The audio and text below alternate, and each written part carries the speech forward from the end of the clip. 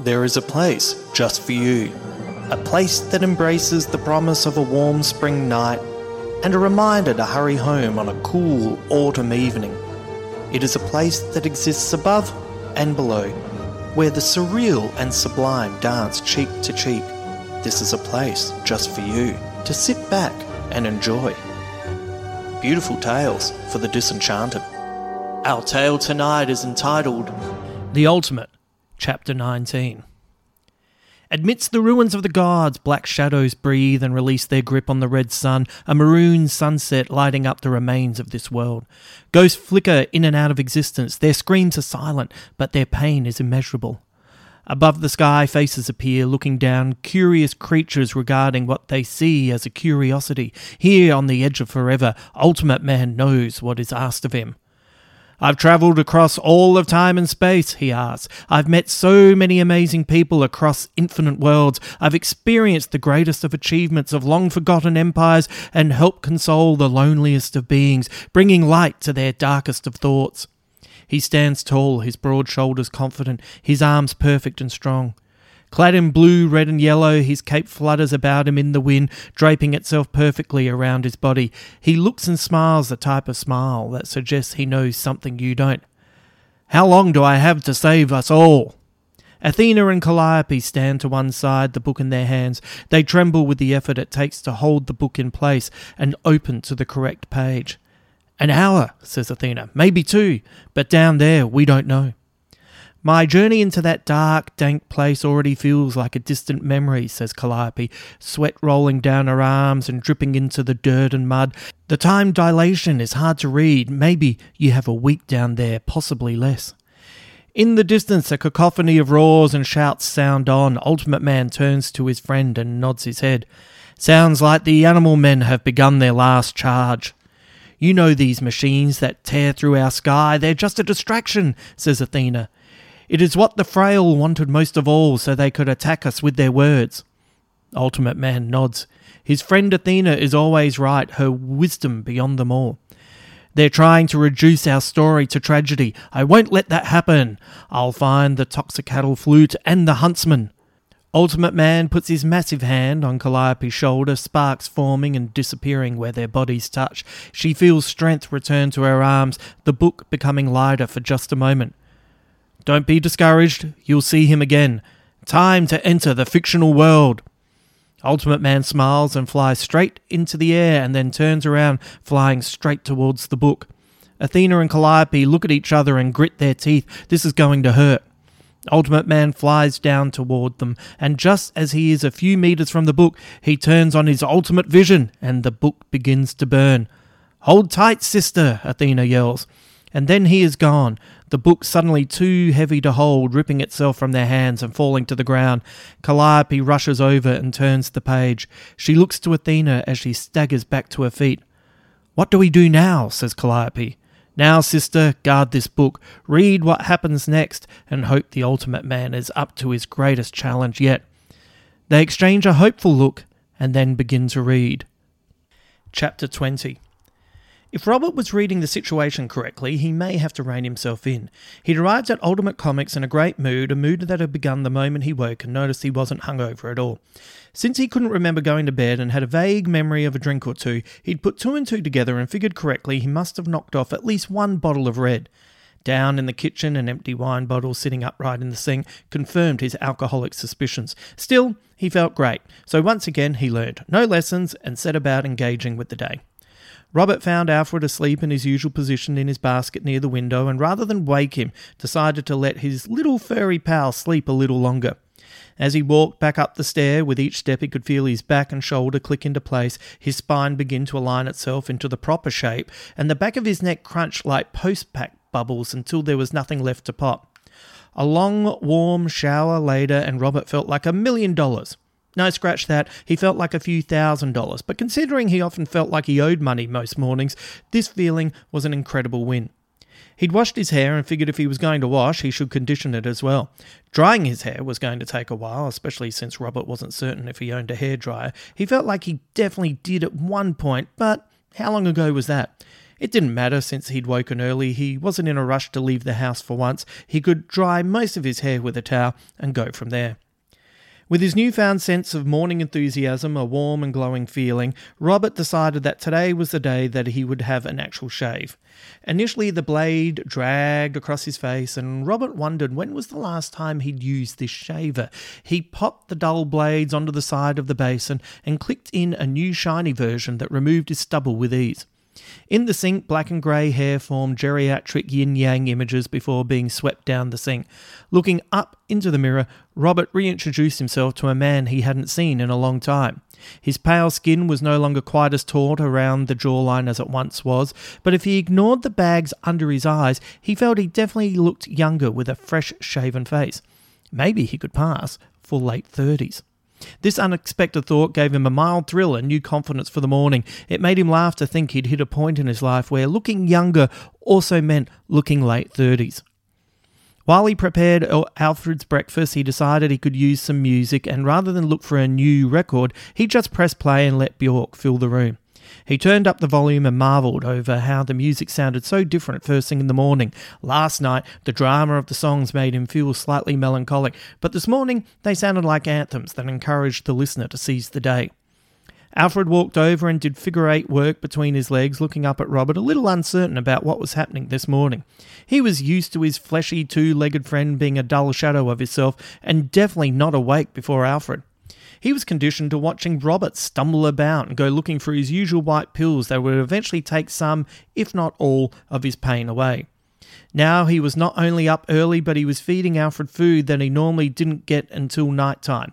Robert looked down at his friend and sang along with Björk and decided the purring that came from the cat was a sign he was on the right track for the day. With a newfound energy, Robert picked out some clothes that he thought might signal that he was a new man. He slipped into a clean black t-shirt that had a ghostly silhouette of Ivor Davies and the word Icehouse at the bottom. Why not? Robert was friends with Ivor until his self-imposed exile from the rock and roll world. Wearing this t-shirt would be a statement of intent. Robert had no idea what that statement actually was, but he would fill in the blanks as soon as he had a half-decent thought.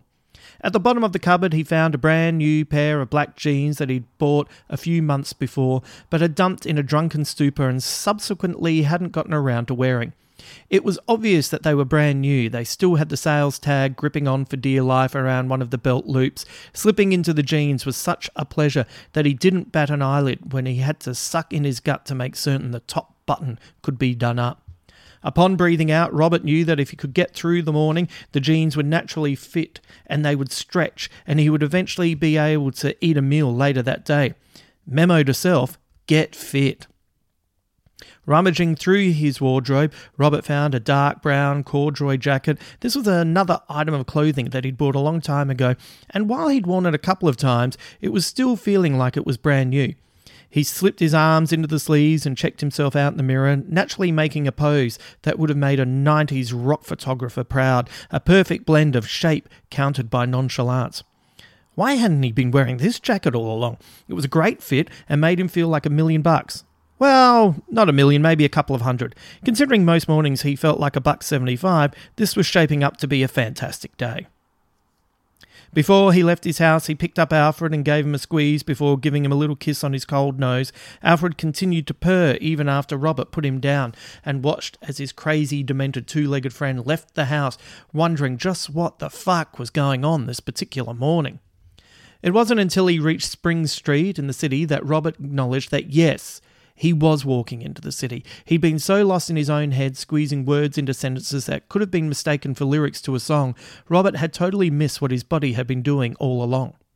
In fact, it wasn't until he was nearly taken out by an errant street cleaner trying its best to clean up the refuse from the night before that Robert came to the conclusion that he was not only walking, but he was doing so at quite a brisk pace. Is this what enthusiasm feels like? Robert wondered to himself. By the time he was crossing Swanson Street, his view of the homeless reminded him that regardless of his good spirits, there was still so much more that could be improved in the city. There was an inherent sadness walking past the men and women wrapped up in tattered bedding and dirty quilts, huddled in the corners of buildings amongst the indifference of the streets. When a stranger asked him for money, Robert slipped him $20, not allowing it to alleviate him of any sense of responsibility. He made a mental note to himself to work out how he could help contribute to finding a solution to this issue. Enough with the hiding. This was his city and he was going to do his best to clean it up, even if the politicians and the rest of the arseholes in charge hadn't found a way. Robert was certainly in good spirits, and the positive force that coursed through his veins inspired him to ring the store, even though he was only a few blocks away. "Hey dude, it's Robbie," he said when Damien answered the phone. A slight pause on the other end. "Hey Robbie, are you okay?" I'm good, he said through deep breaths that brought a morning freshness to his lungs. He really was walking much quicker than he was used to. "Is everyone in this morning?" "Yeah, Anissa is here and Kylie will be here soon. No Greg though." Sure, no Greg, although he might pop by later, I guess. Anyway, see you soon." Robert didn't wait for Damien's reply as he zigzagged through the city. Instead of walking straight to the store, Robert popped into the local cafe and ordered a round of coffees and muffins, a breakfast treat for everyone. Robert really felt like he was on a roll. A few minutes later, he bounded into the store and caught everyone off guard with his energy. Anissa couldn't stop staring at Robert, so much so that he had to ask her if everything was okay. "Yeah," she said, "it's just... you're clean-shaven and not wearing all black. You almost look..." "Sober?" Damien finished the sentence for her. "You know what? I thought the same thing," he said and gave Damien a wink. Robert wasn't certain the last time he had deliberately winked. He'd spasmed plenty of times, but wink? It was a brand new world. Damien looked at Anissa and shrugged. They didn't need to say anything, but they both wondered what Robert had taken and would he share any of it with them. From behind, Kylie wandered in, her black jacket in hand and her pale blue t-shirt on show, emblazoned with "Stranger Things sucks" in a pink neon font. Robert didn't miss a beat as he handed her a coffee. "What happened to your face?" "I had a shave," Robert said. He refrained from winking in Kylie's direction. He knows she would have called him a pedo or just thrown up on the floor at his feet. Robert may have been in a good mood, but he wasn't that far gone to make that type of faux pas. "What's with the t-shirt?" he said, pointing at the top. "I thought you were all about the 80s. Kylie sighed. "As a flavour, not a destination, Robbie." Anissa walked over to stand alongside Kylie, her red and white floral dress complementing Kylie's pared-down aesthetic. "I like Stranger Things." Kylie looks at Anissa and rolls her eyes. They both giggled at each other and then returned their collective gaze back at Robert. "Don't freak out, but he's not dressed entirely in black," says Anissa. Kylie walked over to him and got right up into Robert's face, sniffing his breath. "You don't smell drunk either," she said. Robert looked at Damien. "Is your girlfriend flirting with me?" Damien looked over at Kylie and nodded his head. "If she's smelling your breath, she's definitely keen." Kylie threw a balled-up tissue at Damien that bounced off his forehead. "Ugh, girls' germs." "Too late, Buster, you're full of them," said Kylie. Anissa walked over to Robert, her tall frame gliding across the store. She leant down to Robert's height, her arms around his neck, looking deeply into his eyes. "Are you okay, Robbie?" "Hey, I'm just in a good mood. Is it that rare?" His staff looked at one another. "Yeah," said Anissa. "Not this early," said Damien. "Not unless you're still drunk," added Kylie. "Or high," said Anissa, completing the staff loop. "You're not high, are you?" Robert stood back and playfully did his best to dignify himself, his hands brushing down the sleeves of his jacket and pushing his hair into a loose ponytail that immediately came apart. "How dare you? All of you," he said in mock anger. "I'm going out the back to continue my good mood by doing some work on my computer. But first, I'm going to drink my coffee and devour this massive fucking muffin." With that, Robert picked up his coffee and massive fucking muffin, turned around and entered the office, leaving his staff happily dazed and confused behind. Inside the office, Robert took off his coat and threw it on his desk, sitting down in his chair, drinking his long black and eating his muffin, realising that he didn't actually have any work to do. Damn, he was in a good mood. Robert wasn't quite certain why he was in such great spirits, but he did come to realise that if he were appearing in a comic, he was talking at everyone in size 48 font. He really needed to calm it down. He checked the time. It was 9:45 a.m, and that meant Damien would be hosting his Creating Comics class for kids. This also meant that Erica and Jemima would be in soon. Both of them. Together. He didn't know which one he was more excited to see and immediately felt like an arsehole. Maybe he was just happy to see both. Is that a possibility? He felt that was okay as he wasn't necessarily feeling romantic towards either of them, he just liked them. Was that fair enough? He'd nearly had sex with Erica while drunk, one of his classier moves for the year. There had to be some kissing at least, even if he couldn't remember any of it. Another classy spin on the whole situation. He should have some romantic feelings towards Erica, shouldn't he? Then he'd had that bump in with Jemima after the restaurant burst into flames, and he'd really enjoyed talking to her, but there was nothing romantic going on in his head. Nothing. So that must be fine. He was just looking forward to catching up. Why was he overthinking this? Maybe because he'd bound into work like a teenager who hadn't seen his girlfriend for a whole weekend and was just a bit by golly, by jingo, by crikey excited to see her again. But which one was he excited to see? It must be both. What was he going to do when they arrived? Who would he greet first? It had to be Erica. That was the right thing to do. Yeah, now Robert is thinking about being a gentleman, the guy who woke up with his withered penis wrapped in plastic, like a novelty toy that someone once thought would one day be worth money. What the fuck was going on? Robert had no idea. He really should have thought this through before he came in. Perhaps he should have stayed home. This is all too much. He hadn't felt this way about anyone in a long time. What would a grown-up do in this situation? A grown-up would probably be dealing with grown-up things like school fees and superannuation and sports clothes for the kids and stuff. When Kylie suddenly popped her head into the office, apart from giving a mildly embarrassing yelp, the first thought Robert had was, how long have I been sitting here staring into space? That was masculine, said Kylie before Robert could even think of retorting. She added, your girlfriends are here. Don't be like that, he replies, with as much dignity as a grown man whose yelp can muster. I'll be right out. Robert brushes himself down and runs his hand through his hair. He grabs his phone, turns on the camera and uses a trick he'd seen Anissa do, where she checks to see if anything is in her teeth by having the camera image flip around. When he first saw Anissa do this, he asked if there was a mirror app, to which Anissa smiled and, without patronising him, showed him how his smartphone camera could work. Robert appreciated Anissa being nice to him, especially because if he'd asked Kylie, he would never have heard the end of the old man Robbie jokes. He walks into the foyer to see the three women looking at the new comics on the rack. Jemima has her hair back in a ponytail, casually dressed in jeans and a t-shirt. Her daughter has her hair like her mum's, a bright pink t-shirt and black leggings with white dots all over them. Erica is dressed in ripped blue jeans, white sneakers and a loose black knitted jumper with the sleeves rolled up.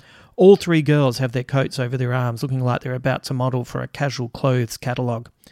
Robert thinks about what to say as he walks up, hoping that his years of writing lyrics won't fail him now. Ladies, he says, completely failing from the outset. They all look over and smile in unison. Their lack of guile and seemingly genuine happiness to see him is slightly unnerving. Saving any people from fires? Jemima asks. Not this morning. This is definitely a fire-free zone. Did you see the news footage, says Erica? It was hilarious. What do you mean? Erica and Jemima look at each other and laugh. There's a moment when you're talking to the cops in the background, you quite clearly clock the camera and freeze for a moment before fading into the shadows, says Erica. Like when Homer sinks into the hedge at Ned's, adds Nalani, a big smile betraying how happy she is with this line. Robert smiles for different reasons. He's rapt that he understands the pop culture reference. You watch The Simpsons? The reruns are on all the time, says Jemima. Ah, yes, it must be the new MASH. All three girls look at him blankly and Robert realises with one flippant remark he'd lost all of them.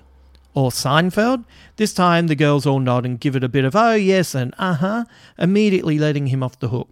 Robert sees the thick wad of paper she holds in her hands and decides he feels most comfortable talking to the youngest person here. What do you have there? Nalani looks up at her mum a little embarrassed until Jemima gives her the go-ahead to answer. This is my comic book that I'm making, she says, handing the paper to Robert. He thanks her as he takes it, and the first thing he notices is how thick it is. He flicks through the pages that are full of panels and words and marvels at the detail in her comic. Wow, you did all of this? Nalani nods. This is really impressive, he says, flicking backwards and forwards through the story, noticing major story beats and lots of action. It's about this woman who is the greatest hero of her world and the team that she leads, and they're up against the ultimate evil, and the only way they can beat them is to find this magic object that will banish the bad guys away, says Nalani, as she almost runs out of breath with excitement. Jemima rests her hand on her shoulder and whispers, breathe, to her daughter. Nalani nods and continues. These heroes save the world all the time, and they're led by this woman who is the best and a god, and they're up against these evil old, like really old men that think they should be in charge of every universe. Hang on, which universe did they save, says Robert. All of them. That's a lot of universes. Nalani giggles while Erica instinctively rubs her niece's shoulder. She looks at Robert with a big smile on her face. Do you want to know the crazy bit? That's the third issue, says Erica. Fourth, Nalani corrects. Oh, I'm sorry. The fourth issue of this ongoing saga. Wow, says Robert. This is amazing. Damien is going to be over the moon with this. Jemima takes off her glasses and rubs the lenses with the bottom of her t-shirt before checking them against the light. She slips them back onto her face and looks down at her daughter. She loves mythology and superheroes, and I think someone may have been influenced by a certain Wonder Woman movie. Did you see Wonder Woman? Says Nalani. I didn't, I'm afraid, he replies, shaking his head as a way of confirmation. Erica puts her hands on her waist and screws her nose at Robert. Wait a minute, you own a comic shop and you didn't see Wonder Woman? Robert shrugs. I co-own a comic shop, and yes, I didn't see it. In my deference, it came out at a really busy time for me. Damien walks up and stands alongside Robert, his hand moving his floppy hair out of his face and his grin spreading from ear to ear. Looking at him, Robert immediately feels guilty about what Kylie told him last night. Why did that just pop back into his head? He'd rather forget about that information, at least forget about it while he's busy dealing with his confusing feelings for the sisters. Just forget about it all now, and then later on, when he has more time to think it all through, he'll be a better boss, a better friend, and help everyone get back on track. Robert is full of the good cheer today, and he's not afraid to share it around. Just not quite at this moment. I saw Wonder Woman 3 times and loved it, Damien says, waving his hand as a little hello to everyone present. Do you mind if I have a look at your comic? Nalani watches intently as Robert hands over the magnum opus. Damien flicks through it, nodding his head in approval. Far out. Just at a first look, you really have a great sense of pacing, he says, continuing to read. I know this is really corny and I don't want to be that type of mum, but I think she's got real talent, Jemima says, taking her glasses off again while she tries to wipe a particularly annoying smudge from the left lens.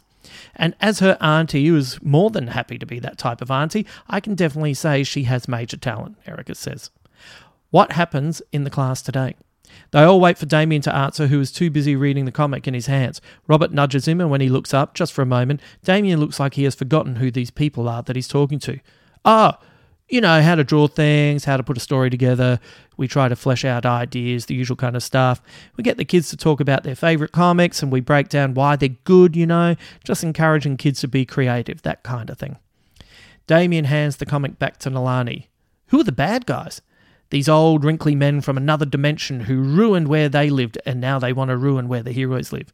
Cool, says Damien. Maybe we'll get you to go first and talk about your comic with the other kids. Okay, says Nalani a little nervously. Maybe start with someone else and then bring Nalani in, I reckon, says Robert, reading the situation perfectly. Good idea, but we have to talk about this because it is amazing. Should we get going? Nalani nods and together they walk over to the section of the store that is sectioned off with small tables covered in paper and pencils. Half a dozen kids wait for him, 5 boys and 1 girl, ranging in age from what looks to be 10 to one gawky lad who could pass for 15. A few parents sit there as well, and Damien says hello to everyone. These are his people. Nalani goes and sits at one end of a table and calls out to her mum to sit with her.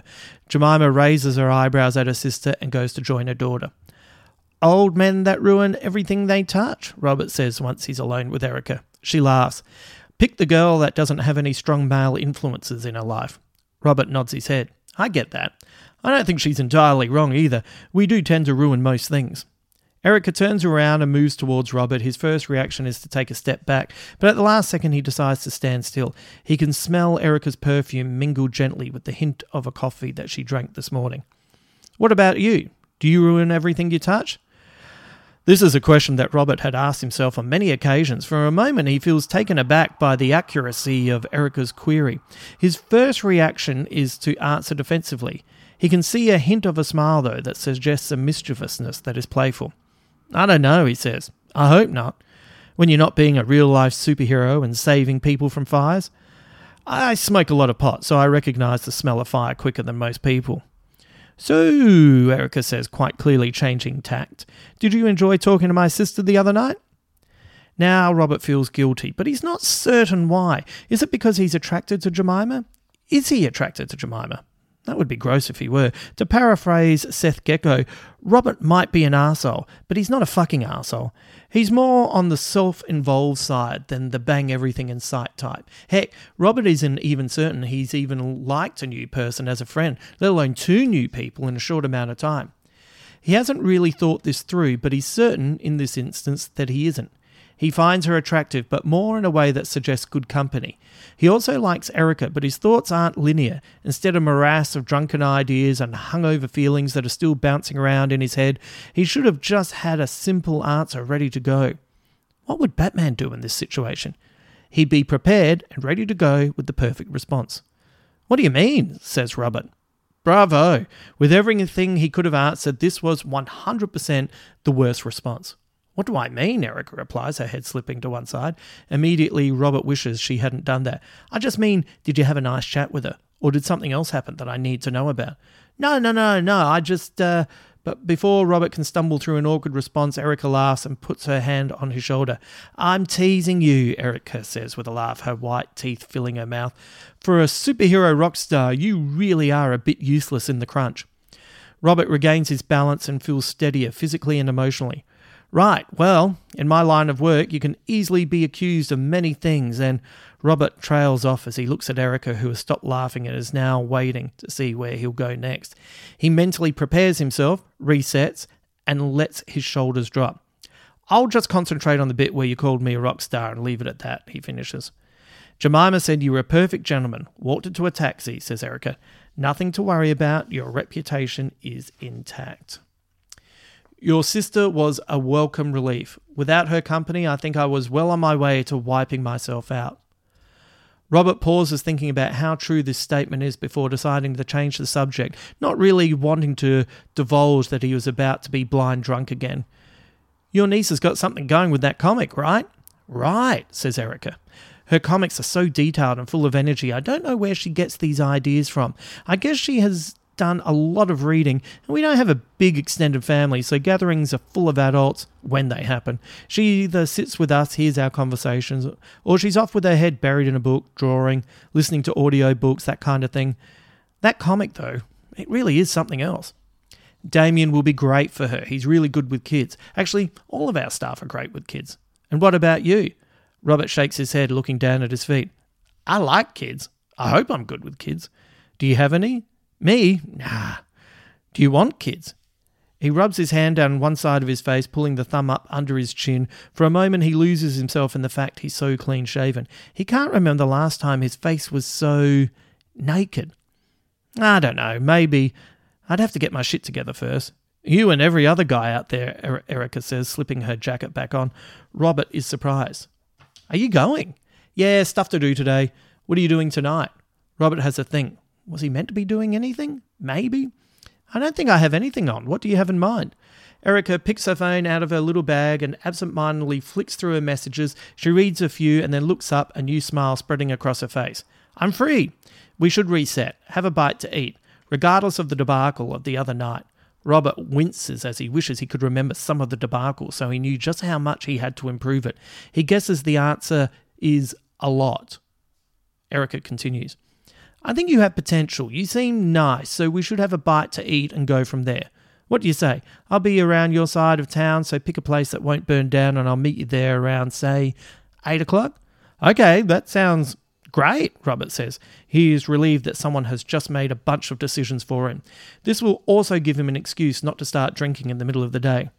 "Are you certain you don't want a place that is going to burn down? I know heaps of restaurants just waiting to go up in smoke." Erica laughs. "It's up to you, but wherever we sit close to the door. Deal?" "Deal." Erica leans in and gives Robert a kiss on the cheek while squeezing his arm reassuringly. "Don't fuck up," she says, walking away. "I feel like I should tattoo that on my hand as a reminder," he calls out as she walks away. Erica ducks into the lesson, whispers something to her sister. They have a quick hug and then she's gone without looking back. Robert looks over at Jemima, who catches his eye and winks. He nods in return, not quite certain what he is acknowledging. It has been such a long time since he's been excited to hang out with someone, especially in a possibly romantic way, that he feels a little lost as to what to do next. In times of confusion, there is one move he can rely on. Robert walks over to the safety of the office and slips inside, only to be surprised to find Greg sitting in the dark, looking intently at his computer screen. Robert yelps like a teenage girl watching her first horror movie again, but much to his relief and mild disappointment, Greg doesn't react. Normally, an embarrassing noise would give Greg plenty of ammunition to take down his friend, but the lack of acknowledgement is a worrisome sign. "Hey, what are you doing in?" Robert says, attempting to sound relaxed. Greg runs his hand through his thinning red hair. He has more hair in his beard than he does on his head now. He rubs his eyes, and for a moment, Robert fears he is about to cry. I'm trying to fix things, looking at places we can move, trying to find someone who isn't going to charge a fucking arm and a leg to clean up that graffiti. Jill, she has family coming over today, and Greg stops talking and puts his face in his hands. For a moment, Robert is rooted to the spot. He feels that he should go over and give Greg some physical contact, a reassuring hand on the shoulder, or a hug or something, but they'd never had that type of relationship before, and it feels weird to start now. "Are you okay?" Robert says. He immediately chastises himself for asking such an obvious question. Greg sits in silence for a beat before raising his head, picks up his glasses from the table and slips them back over his face, the glow of the computer screen reflected in the lenses hiding his eyes. Greg looks tired. Puffy. That's the word that keeps coming to mind about his friend. He seems so puffy, like the weight of the world is building up physically in his body without any valve to relieve the pressure. Where do I begin? The store stuff is really much further down the road than I realised, and Jill, Greg says. Thanks for asking. Is there anything I can do? Greg looks at Robert, tired and sad. Can you put on a cape and fly around the world so we can go back to the good old days? Says Greg. Sure, Robert says. I've been waiting for you to ask me to do that for ages. My bad, I should have asked earlier. I'll go and slip into my costume and get to it. Greg lets out what appears to be a laugh, but the lack of commitment reduces it to a loud breath. I'd love to hear a new song from you. You used to write beautiful songs. I can write you a new song, Robert says. He hasn't written a new song in such a long time, he's not even certain he'd know where to begin. This isn't the time to be honest, though. What do you want in your song? I don't know, Greg says, leaning back in his chair. He puts his hand behind his neck and massages himself up behind his ears. Something sappy, something about love overcoming everything. None of that cynical shit. I need some positivity in my life. Done. I'll turn back time, write you a song that will make your heart soar, and then I'll sort out that graffiti with my X-ray vision. Greg laughs, and this time it sounds genuine. Robert feels thrilled. I'll take that too. There's a bunch of kids here this morning for Damien's class, Robert says, changing tact. I don't know how he does it, especially through this awful winter. Greg stands up and with one click shuts down his computer. He grabs his bag and jacket, looking like someone who suddenly needs to be somewhere else. He's a good kid, says Greg. They're all good kids. Remember when we were good kids? So long ago, like last century. I made you read Watchmen, and I am eternally grateful that you did. Greg walks up to Robert, and for a moment he thinks they're about to hug it out, but instead Greg puts out a hand. Old school man respect. They hold a firm handshake. Thanks, Robbie, says Greg. For what? Greg walks to the back door and opens it, pausing briefly to lean on the door. I don't know, just thanks. See you next week. As the back door closes, Robert yells out, Give my best to Jill, but Greg doesn't answer as the door closes behind him. Jill and poor Greg. Robert walks over to his desk and falls into it, uncertain of why he is out there. Maybe he should write a song for Greg. That might be something positive to focus on. Suddenly the office door opens and Anissa walks in on her phone, mumbling to someone down the line. She clocks Robert, mouths sorry, and heads out the door that Greg just exited from. Robert watches her walk through, all hunched up like she's being folded into a space that isn't big enough for her. He gets up from his desk and walks over to the back door where he can hear Anissa having an intense conversation. He walks away feeling guilty for eavesdropping, but wonders if he should see if she's okay. He stands in the middle of the office still, a monolith of indecision, before walking back to the door and listening again. He can't hear what she is saying, just the vague intonation. After a moment that feels like it has lasted too long, the conversation on the other side of the door stops. Robert looks around the office, hoping to see something, anything that will inspire his next move. There is nothing. He will have to make the next move without any idea if this is the correct move or not. It's okay. He's on a roll. He's in a good place. He's got this. Robert takes a breath and walks out the back. Anissa leans against the brick wall on the other side of the alley, lighting a cigarette. She clicks away at the lighter without any luck. Robert walks over, removes the lighter from his pocket and lights a cigarette for her, his hands cupping about the flame even though there is little breeze. "I didn't know you smoke," he says. "I don't," Anissa says, making a smile that is weighted with history. "I used to smoke, in another life." He nods. Robert has always understood the allure of bad habits, especially under duress. He looks at Anissa and feels his heart crack. He doesn't like seeing her upset, especially since he's not used to it. "Do you want to talk about it?" says Robert. Anissa looks at Robert and smiles again, but this time the smile feels genuine, free. "What's going on, Robbie? Are you in love? What does that mean? I don't think you've ever asked me if I want to talk about something before." Anissa holds out her pack of cigarettes, offering him a gasp, but he shakes his head. Not only does he not want one from the minty fragrance blowing his way, he is convinced they're full of menthol, the smooth devil's choice of shithouse cigarette. "I don't think I've ever seen you upset before," Robert counters. "Oh, Robert, you really do live in your own world, don't you?" A sudden jolt of guilt washes over him. He cannot argue with this. "I guess you're right on 2 counts." "Why 2 counts?" "Yes, I do live in my own world, and yes, I do want a cigarette, even though that minty monstrosity you're smoking is repugnant." Anissa pops out a cigarette and throws it to Robert, who manages to catch the cigarette. "You're back in the team," Anissa says. "With hands like this, how could they ignore me?" Robert replies while lighting the cigarette. "What did you mean about being in love?" Anissa takes a long drag and then leans back, billowing smoke into the alley that swirls for a moment before dissipating into the day. "Look at you. This is the most together I've seen you in ages. And then those 2 women come in. Which one is it?" Robert takes a long drag and ponders the question. It is one thing to have thoughts whirling about your head, but it is another to articulate them to someone else. It somehow makes the thoughts feel real. "I don't know. It's honestly quite confusing. I like both, for different reasons," he says, taking another drag. He has another think about what he has said and quickly decides he has to add, "I have to point out that this isn't about sex." Anissa snorts. "It's always about sex." "Hey, I'm serious," he says, eyes wide, pleading his case. "I sort of went home with Erica the other night." "The blonde?" "Yes, the blonde. I went home with her, but to be honest, nothing happened, or not much happened. I was incapable of anything.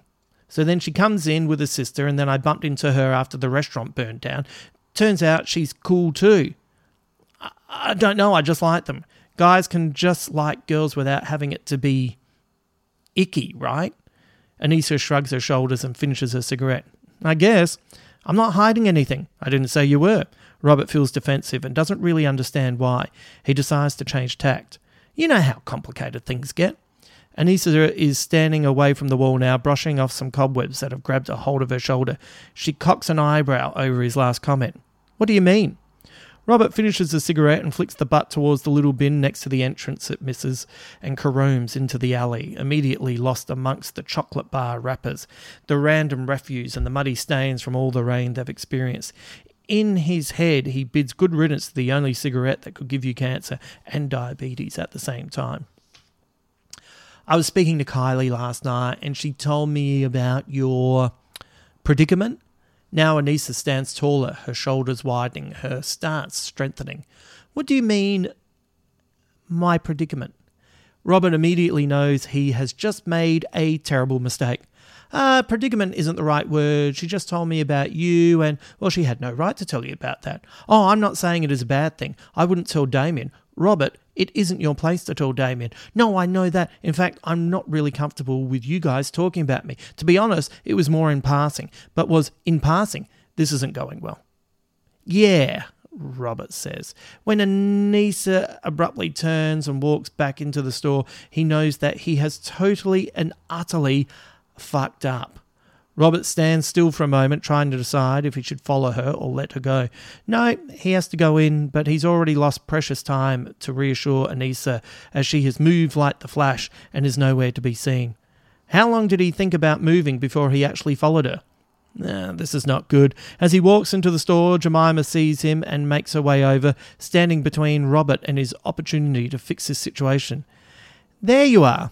So, Erica was saying you're going out to dinner tonight, and I was wondering if you'd like to. Robert is feeling his pulse rise. He looks at Jemima and can barely make out what she is saying. He looks about the store and sees Anissa confront Kylie, and as he sees them, he watches as both look in his direction. He's fucked. He's fucked, and it is his fault. He turns back to Jemima. Sorry, yes, what? I was thinking that both of you could come to my place for a drink before dinner, and then you two lovebirds could hit the town after that. Robert shakes his head. I wouldn't say we're lovebirds or lovers or anything like that. He turns to look at Jemima, who is now looking at him slightly disappointed. Jesus shit, what did he do to fuck this moment up? He runs through what Jemima just said to him and goes straight to the answer question part. But I would love to come to your place. That sounds great. Are you staying? Or Jemima takes him by the arm. Are you okay? He looks over at the girls who have taken their conversation to a part of the store that is bereft of people, private, out of earshot. Oh, fuckity fuck, what has he done? He knows he's made a big mistake, but Robert can't quite work out what the actual mistake is. It feels larger than what he thinks it might be. Who's he kidding? He has no idea what it is. He's useless. Why did he think he was suddenly the guy everyone could rely on? Hey, just give me 1 second, is that okay? Robert doesn't wait for Jemima's response before skipping across the storeroom floor, not certain if he really wants to be walking in this direction. As he arrives, Anissa turns sharply, walks right past him without making eye contact into the office. Robert turns and, trapped in this no-man's land, watching the office door and to absolutely no surprise, sees Anissa come back through the door with her personal belongings and without making eye contact again or with anyone, leaves the store. She could have left through the alley, but this exit was a message. Robert looks at Kylie. Well, you fucked that. Robert shakes his head. I don't even know what I did. Well, I think I do, but Kylie looks at him and can see the anger filling her eyes. She shakes her head. No, you don't, Robbie. She thinks you know something that you don't. I don't know what that means. I'm going to go after Anissa. Okay, good idea. Go get her. Kylie shoots him a look that parents usually say for their children. I wasn't asking permission. Before he can reply, Kylie's out the door. He feels terrible. What an idiot. Robert looks over at Jemima, who now has her back to him, flipping through the comics on the stand. That suggests that it must have looked bad for Jemima to turn her back and pretend to read comics. In her defence, he would have done the same thing. He feels a tap on the shoulder and turns around, hoping it is the girls pulling a prank on him. Robert is severely disappointed. Hello, mate. And there they are, dead fingers tapping. All of them, united again to fight the foe no single hero could withstand. Is that foe Robert? Irrelevancy? Bad investments? Hello, boys, Robert says. This is a nice surprise. Ethan Clifford on bass, Jay Britcher on lead guitar, Jono Britcher on piano, and good old Nico Clemens on drums. A big round of applause for the band. Hello, Bobby, says Nico. We have you at a bad time? Nah, it's perfect time. This was always going to happen. There's no point in saying the truth that this is in fact terrible timing, but Robert knows this will be perceived as an excuse to avoid talking to his old mates. In their defence, they could be correct in that assumption. Come out the back, we can have some privacy there, he says, looking in Jemima's direction. This time she's looking in his direction, and when they make eye contact, she mouths the words, "Is that your band?" like she's a silent movie star. He nods with a slightly sleepy look on his face, letting her know that this is not something he is looking forward to, and then holds up his hand, his forefinger stretched out, the universal sign for, "I'll be back in 1 minute." He means this gesture. He just hopes it is the minute he intends and not a minute many minutes from now. Robert returns to the office where he moves some seats around from their desks and makes room for some of the lads to sit amongst the boxes and piles of comics. One by one, the old band members give Robert a series of man hugs. Rigid upper torso, one arm around the top of the shoulder that allows for a reassuring pat that expresses, "I love you, man," but not in a respectable way, while the free hand gives a firm handshake that is jammed between two chests. Ethan, the coolest of bass players in the day, now stooped with a bad back and dark, short, spiky hair that doesn't match the grey in his eyebrows, hugs him at right angles. Robert puts one hand on Ethan's shoulder as he leans back, squeezes it to see that Ethan is okay. Ethan smiles a smile that suggests he is happy even if his eyes betray him. Jay and Jono, the twins of the band, still look good. They've obviously looked after themselves, a little rounder in the face, a little less blonde hair covering the tops of their heads, but these guys look like the type of dudes who gave up cheeseburgers a long time ago and can now almost convince you that paleo bread is tasty. Both smile at Robert in a way that suggests they're not very comfortable being here now. In fact, nobody feels comfortable. "Nice store," says Ethan. "Thanks, it's doing pretty well, all things considered." "What do you mean, all things considered?" says Jono. You could always tell Jono and Jay apart by the small mole tucked in where Jono's nose meets his face on the left side. Otherwise, it was a crapshoot, especially in a crowded bar deep into the night. For rock stars that were twins, they were surprisingly well behaved, never getting up to the type of trouble that someone like Nico would have embraced if he'd been blessed with a twin partner in crime. "Boring stuff, online issues, market saturation, that type of thing," said Robert. "We've managed to weather the storm to a certain extent. Things are good, knock on wood." Robert knocks on wood and leaves out the part where they might have to move stores. His business partner is supporting his wife's awful situation, and he's just managed to offend the 2 women who work here, and that could spill over to the young guy as well, who is dating one of them. Otherwise, everything is tickety-boo. "We won't keep you from your pressing business then, Bobby," says Nico. "Always, Nico. Why make a simple comment when you can slip a little shiv in between the words?" What annoys Robert the most is that just because he doesn't react, Nico thinks he's being really clever, slipping in a bar where nobody expects it. "Me and the boys," continues Nico, "have had a couple of catch-ups and we've spoken to Christy, and we're here to tell you we want to do this. We want to get the band back together and do some tours, make some money, maybe even release a new album." Robert looks around at the group and absorbs everyone's reactions to this not surprising revelation. Jay and Jono nod their heads in unison while Ethan continues to look down at the floor. It is quite clear who is the ringleader in this venture, and it is also clear who needs it the most. Robert feels an urge to tell them, "Yeah, go for it. No worries. Take the name, take the songs, find a new singer to take over the band. Maybe someone from a cover band, or Terence Trent D'Arby, he'd be great. Hit the road and leave me the fuck alone." Robert could say all of that. He has a feeling it wouldn't make the situation any better. For once, maturity wins out. Why is he acting like a grown-up this morning? That's already blown up in his face. Fuck, normally he'd be hungover in bed, ignoring Alfred's meowing to get up and keep him company. He mentally writes a note to self. Get more fucked up next Friday night. So what is this situation then? Have you come around to strong-arm me into saying yes? Jay, the moleless twin, waves his hands in Robert's direction.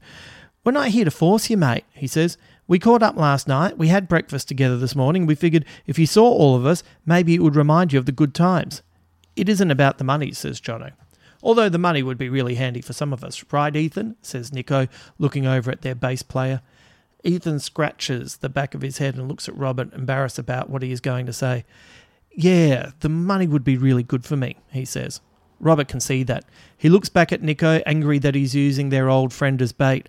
One big breath to compose his thoughts, and then Robert answers, "What you're proposing is that we all get back together, rehearse our old stuff so we can go on tour, and then work on some new material so we can release a new album and do what? More touring? More hanging out together? That sounds great." Exactly half of the band smiles at Robert's response, the twin half to be exact. Ethan and Nico not so much. They know something else is coming. Nico even folds his arms across his chest, preparing for the impact. "And most importantly," Robert says, looking at each band member one at a time, "I guess we're giving everyone a clean slate for their past behaviour so we can move forward, right?" Now his band members are all on the same page, looking at each other with expressions that Robert finds difficult to read. Maybe they weren't expecting an all-out honesty assault to their request. Robert doesn't believe he said anything that was too provocative. Every one of them exhibited some level of poor behaviour towards the end. What would you expect from a bunch of young guys who experienced fame together but had different relationships with the outcome?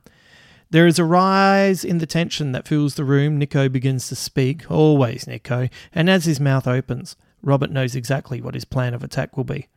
"Well, it's easy for you, little Lord Fauntleroy, with your bags of inherited money," says Nick. "Bingo! You can always rely on the good old money gambit from his ex-drummer." Although Robert concedes to himself that he is actually surprised by the use of little Lord Fauntleroy in the put-down. It felt like Nico had seen it used elsewhere and had been waiting to use it at the appropriate moment. Robert wonders if he rehearsed this moment in front of a mirror like young taxi driver De Niro, or maybe just played it out over and over in his head. If Robert asked Nico to explain the plot of The Little Lord, he doubts he'd land within a country mile of the tale. Robert isn't certain he would either, but he'd only ever seen Nico reading one book, and that book was The Da Vinci Code. Nuff said. Flattery will get you everywhere, Nico. Come on, mate, Jono with the mole says. We're all friends, let's be civil about this. Robert can't help but laugh. This is civil? Nico stands up and puffs out his chest, his second flowery shirt held together by the iron will of the buttons. We're being civil, mate. This is just bullshit. We can make some real money here. Nostalgia is back.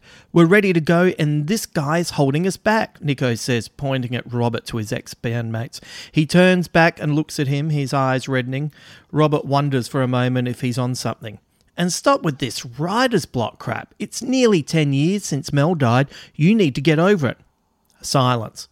Outside of the office, Robert can hear Damien bringing his class to a close, the children's sweet voices harmonising to fill the store with excitement and wonder.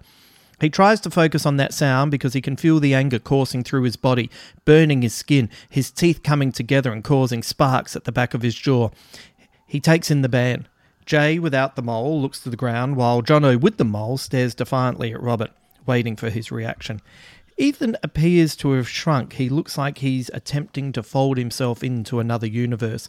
Meanwhile, Nico grows bigger by the second, full of piss and vinegar, his self-righteousness giving him powers beyond mortal ken.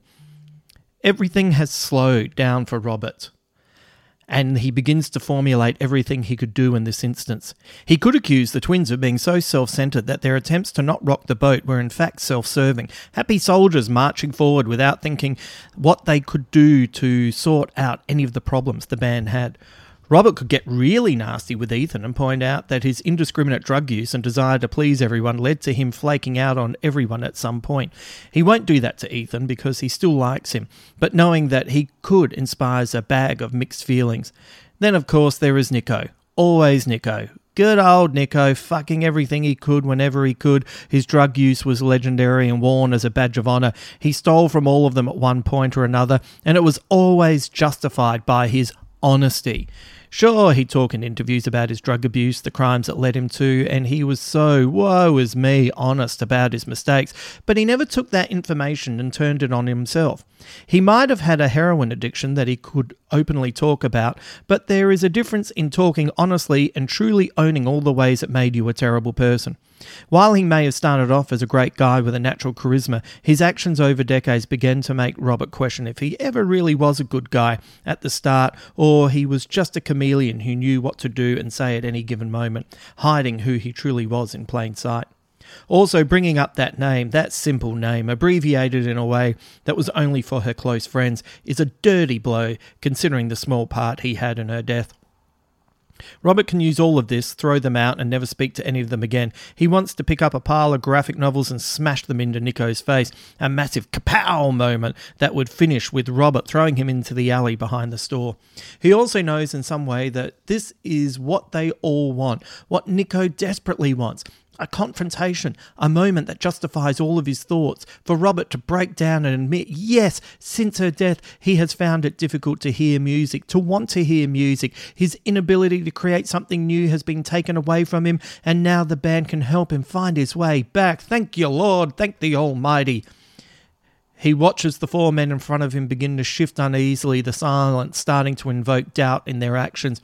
He knows his ex-bandmates, his old friends, all want something to happen right now. So Robert waits a beat and then acquiesces, but decides to zig instead of zag. Great to see you guys, he says, walking through the band towards the office door, and enjoy the rest of your time in the city and I'll be in touch. He opens the door and doesn't bother to look back, instead walking into a sea of children following Damien about the store. He doesn't see Jemima anywhere and feels disappointed for a second, but when Nalani bounces into view, he knows she can't be far behind. On cue, Jemima stands up at the counter, retrieving her purse from the bag she rests between her feet on the ground, waiting for someone to serve it. It looks like the girls haven't returned yet, so Robert walks over to help with the purchase. Here, let me get these for you, Robert says, slipping behind the counter and picking up the graphic novels. Nalani looks at him with a big grin on her face. Did you enjoy the time with Damien this morning? Yeah, he was really cool, she replies. Don't you mean yes? Nalani closes her eyes, acknowledging she did mean to say yes. From this little act out, Robert surmises that this is a regular routine with her mum. I mean, yes, he was really cool. Robert smiles at Nalani. It is refreshing to talk to someone that is uncomplicated. Damien is cool, says Robert, placing the graphic novels in a paper bag emblazoned with the Ultimate Comics logo on it. Here you go. Jemima offers her credit card and Robert waves it off. I've got these, he says. I can't let you pay for those. I insist. You must swing by for dinner tonight then, before you head off on your date. Nalani's eyes light up. Are you dating my auntie? She says. Behind the girls, he watches his former band skulk towards the entrance, Nico leading the charge with the twins right behind him. Ethan brings up the rear and tries to say something, but Robert shakes him off and looks back at Nalani. They had their chance, and while some of them were obviously cajoled into coming in, the fact remains that they were all on the same wavelength at a certain point today. They should feel lucky that Robert didn't bring his foot down with a resounding no. Nico's gambit was a misfire, and now Robert had to weigh up how much effort it would have on his final decision. At this moment, his anger felt insurmountable, but he knew at some point he'd calm down and then have to decide if he was the one who was being clouded in his response. I wouldn't say dating, but we are going to hang out a bit tonight. Jemima leans in and asks in a low voice, was that your ex-bandmates walking out? It was indeed. Are you getting back together? That is a good question for another day, he says with a forced smile. Chastised by this false reply, Jemima feels herself go red and Robert immediately feels guilty for making her feel this way. While he's doing his best not to lose his temper and hulk out in the store, this isn't her fault. It isn't necessarily his either. Or maybe it is. It definitely wasn't the result he wanted this morning. Heck, the whole morning has been a shamble. He watches Kylie return to the store and walks straight towards Damien. He doesn't notice her at first, too busy speaking to a parent and their child about the morning class. Kylie decides to wait impatiently, ever so slightly out of his line of sight. Robert feels a cold shiver make its way down his spine. I'll see you tonight, Robert says, holding his smile as naturally as possible. Jemima smiles and puts her arm around Nalani.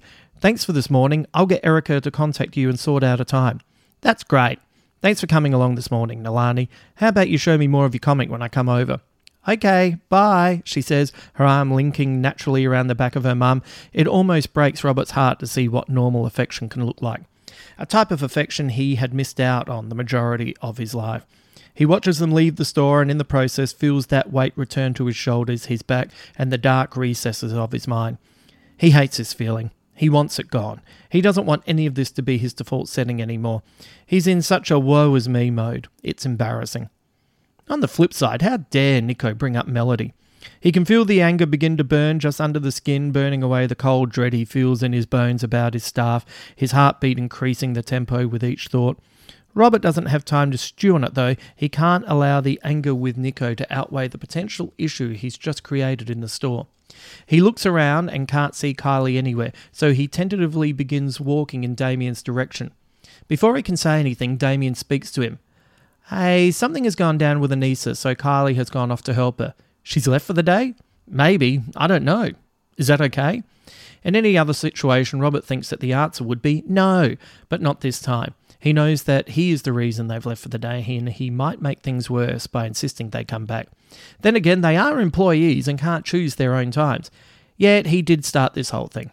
He still is the boss, a boss who has been quite high and hungover and still drunk on numerous occasions. Robert feels his head begin to pound and decides he'd really like a joint. Maybe there's one in his drawer out at his desk out the back. I'm going out the back. Are you going to keep an eye on things? No problem, boss, Damien says, heading straight to the counter. Robert ducks into the office and rummages through his drawer. There are all sorts of papers and items in there, including 2 different types of stress balls in the shape of little AFL footies, a baseball, and a stack of postcards that have Marvel Comics artwork on them. More importantly, he finds a half-smoked joint that looks like it might have been laying there for a few centuries. Indiana fucking Jones, says Robert. He ducks outside into the alley and blazes up, drawing the old weed smoke deep into his lungs. He stands still for a moment to see if it will work and impatiently takes another toke. Then another, then another. By the time he is done, there is just the butt left, and Robert is convinced his emergency J has lost its mojo. He looks about for something to kick in frustration but finds nothing, so instead he stands impotently staring at the wall, his head for the briefest of moments devoid of thought, a blank page. What a perfect end to the morning, finding part of a joint that didn't get him stoned. He keeps staring at the wall, his eyes looking deeper and deeper at the bricks, noticing the way the little holes and gaps come together and pull apart. He stares at the wall and watches an ant crawl across the dark red facade and wonders what is happening in the ant's world. Imagine being that ant, so small in a world so big, just doing your thing, trying to survive, with so many other insects out to get you, or being stomped on by a human, a giant foot that has no desire to hurt you, but will end your life nonetheless. Poor ant, what did you do wrong? Why am I complaining when I could be an ant just trying to get by? Eat some sugar. Is that what ants eat? Maybe they do. Maybe they'd like to eat better food too. Do they like music? Do they make music? Does that ant make music? Adam Ant makes music. Kylie would like that joke, except she hates him now. God, if only he could be the ant. This is bullshit. This ant has it made. Look at him walking along a brick wall on an overcast day. Is it overcast again? It's always fucking overcast. Fucking Melbourne. Everything is overcast. The whole world is overcast. Over it. Everyone is over or under it. Look at that ant. And then his head begins to spin and maybe he'll pass out at his legs buckle and suddenly Robert knows he is indeed bent out of recognition, bent beyond control. Oh shit, falling over, put hand out to brace, slide onto ground. The alley is disgusting. Don't lay in it, too late. Oh dear, what is happening? And as he looks up at the sky, he hears a voice, a deep voice, the manliest of man voices he's ever heard. The vibrations of this voice resonating through his tired, broken body. He hears the voice exclaim, "Finally!" And Robert wonders what is finally as he passes out and goes nine-eyes and sinks into the darkness. Chapter 21. Robert opens his eyes and flinches as the bright day inspires Rorschach blotches to coalesce on the surface of his vision. He blinks them away before they reveal some hidden Freudian message that he really isn't in the best of states to deal with. "How old are you?" Robert shakes his face back and forth, trying to clear his head so he can make out who is standing in front of him. Whoever it is could use some new clothes. It's a man. Robert can definitely tell that. A very tall man dressed in a tattered brown raincoat that covers dirty black jeans and a charcoal grey jumper. Robert is glad he's downwind. Certain those clothes would smell like damp carpet. Yet as his eyesight returns to normal, Robert notices that the man standing before him is not just tall, but also quite handsome with smooth golden skin that looks like it radiates the type of warmth a kitten could snuggle up to. He also has sharp blue eyes that look like they were carved from the sky, and what appears to be short black hair that is covered by a grimy New York Yankees black baseball cap. Robert is so drawn to this contradiction of a man that stands before him, it takes him a few minutes to realise that they're on the roof of the store. "What?" says Robert as he grapples to understand his current predicament. "How old are you? Your age will help me work out the time difference in this pocket universe," he replies, his voice deep and calm. "Am I supposed to understand anything you're saying?" He stares intently, and for a brief moment Robert feels a tingle over his body. "I used my ultimate vision to remove the toxins you just inhaled. Your body is totally clean. That should help us for now, but I have to warn you, with every use of my powers, I weaken just a little." Oh shit, Robert knows exactly what's going on. Good-looking guy, dressed like a homeless person, it all makes sense. He's an actor, some shithouse actor in character doing some insane shit to justify his latest role. Robert never trusted any actors he met because anyone who can become somebody completely different was either full of shit or a tedious blank slate that needed a writer's words for them to be considered mildly interesting. Robert had only ever met two actors that he considered to be genuinely interesting, and both of them were George Clooney. Let's just say it's amazing what adventures a night out on the tequila with a new friend can lead to. Then again, Robert does suddenly feel more focused, more aware. Does he dare say it straight? Of course, that could be due to the adrenaline flowing through his veins and the mild panic he's feeling at this point. Robert looks about the rooftop again, across at the other buildings with their darkened windows looming over this scene, wondering if anyone is watching. How strong was this actor? This nutter must have carried Robert up the stairs, but how did he have the strength to carry him up so many levels? Hang on, how did he even get access to the stairs? What is happening? "I know what you're thinking," he continues. "I flew up here with you. My powers are fading in this place. I can already feel mundane narratives attaching themselves to me, reducing me to a banal explanation where we know I am so much more. Please, I need to know how old you are." Robert leans up onto his elbows and looks at the man. This is too weird. Maybe he isn't an actor and he is a homeless person. Robert had seen enough in recent times to know there were people out there who needed help. Something isn't adding up, though. With no answers forthcoming, he may as well answer.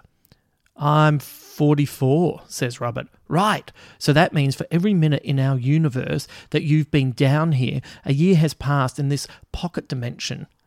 Today is Saturday. That's right. That means our way out of here is on Tuesday. We have until Tuesday to find the flute that will play the song which will help us defeat the Frail once and for all.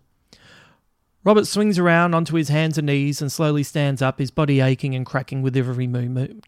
He pushes his hair from his face, but it immediately wraps itself around his head again, the wind flapping the long strands to one side like a hirsute gorgon.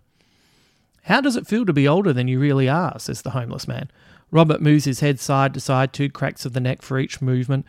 I don't know. Shitty? How does it feel to be a crazy homeless man with the strength of an ox?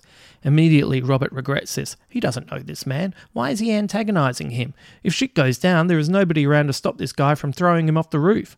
Ha ha ha! I know. Good to see you haven't lost your sense of humour, he says, his laugh as booming as his voice.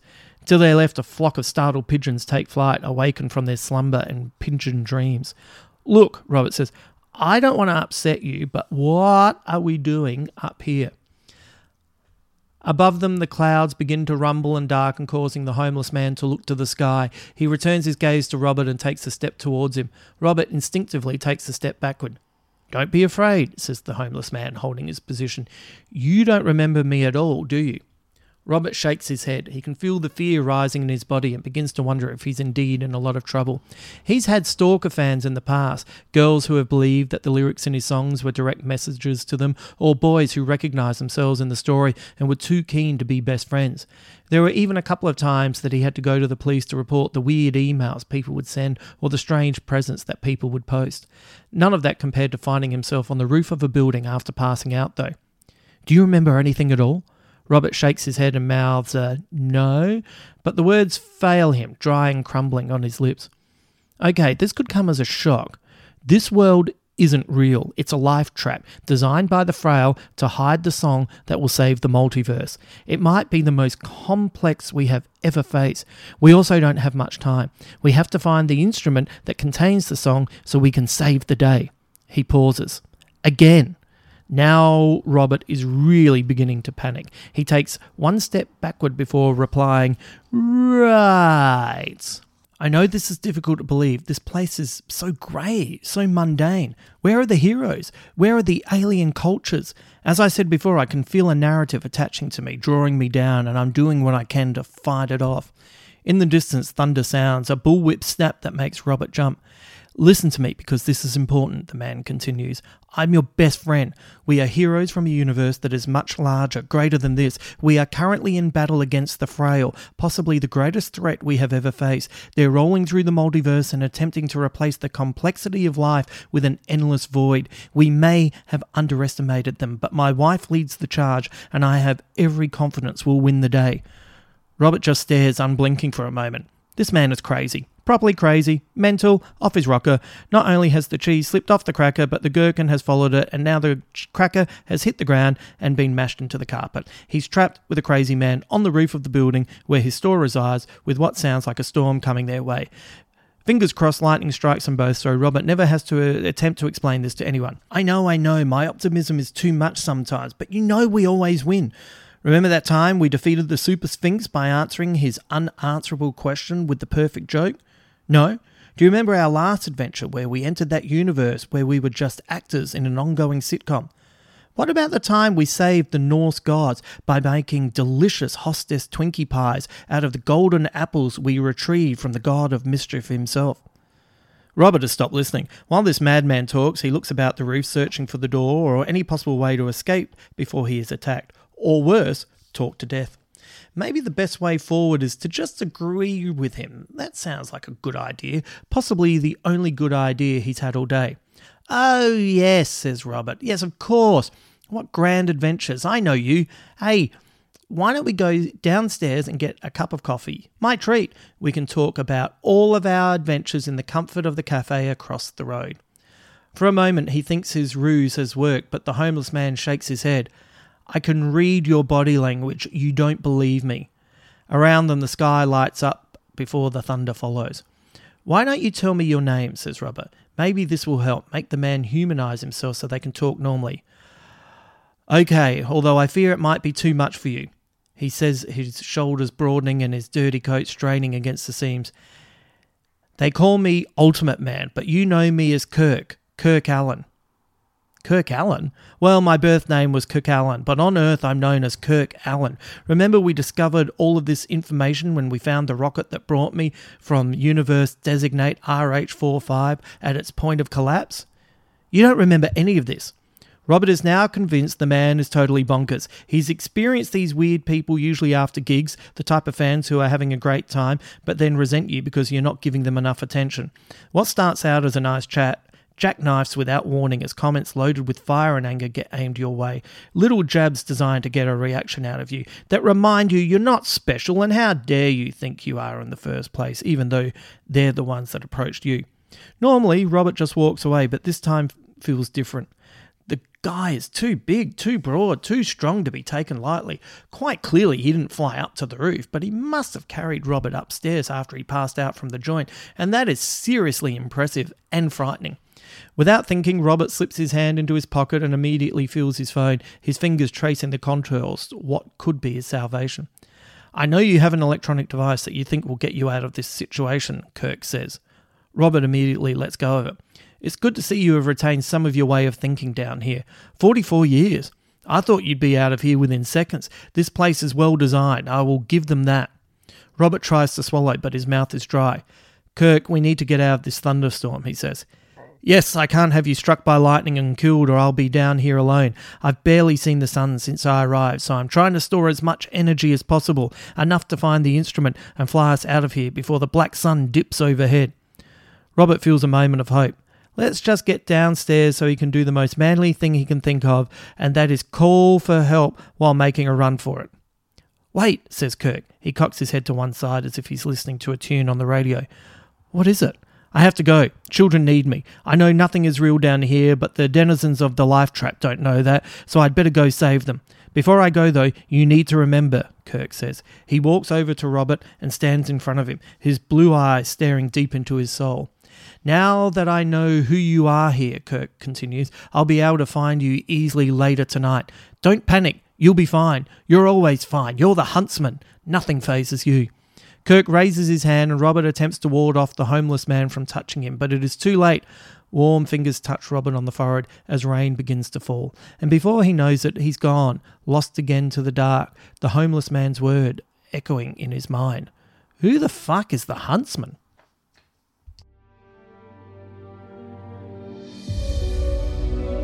Thank you for joining us. You're always welcome here. Remember to avoid danger with strangers and never accept advice from mice. We hope to see you again here soon. Until then.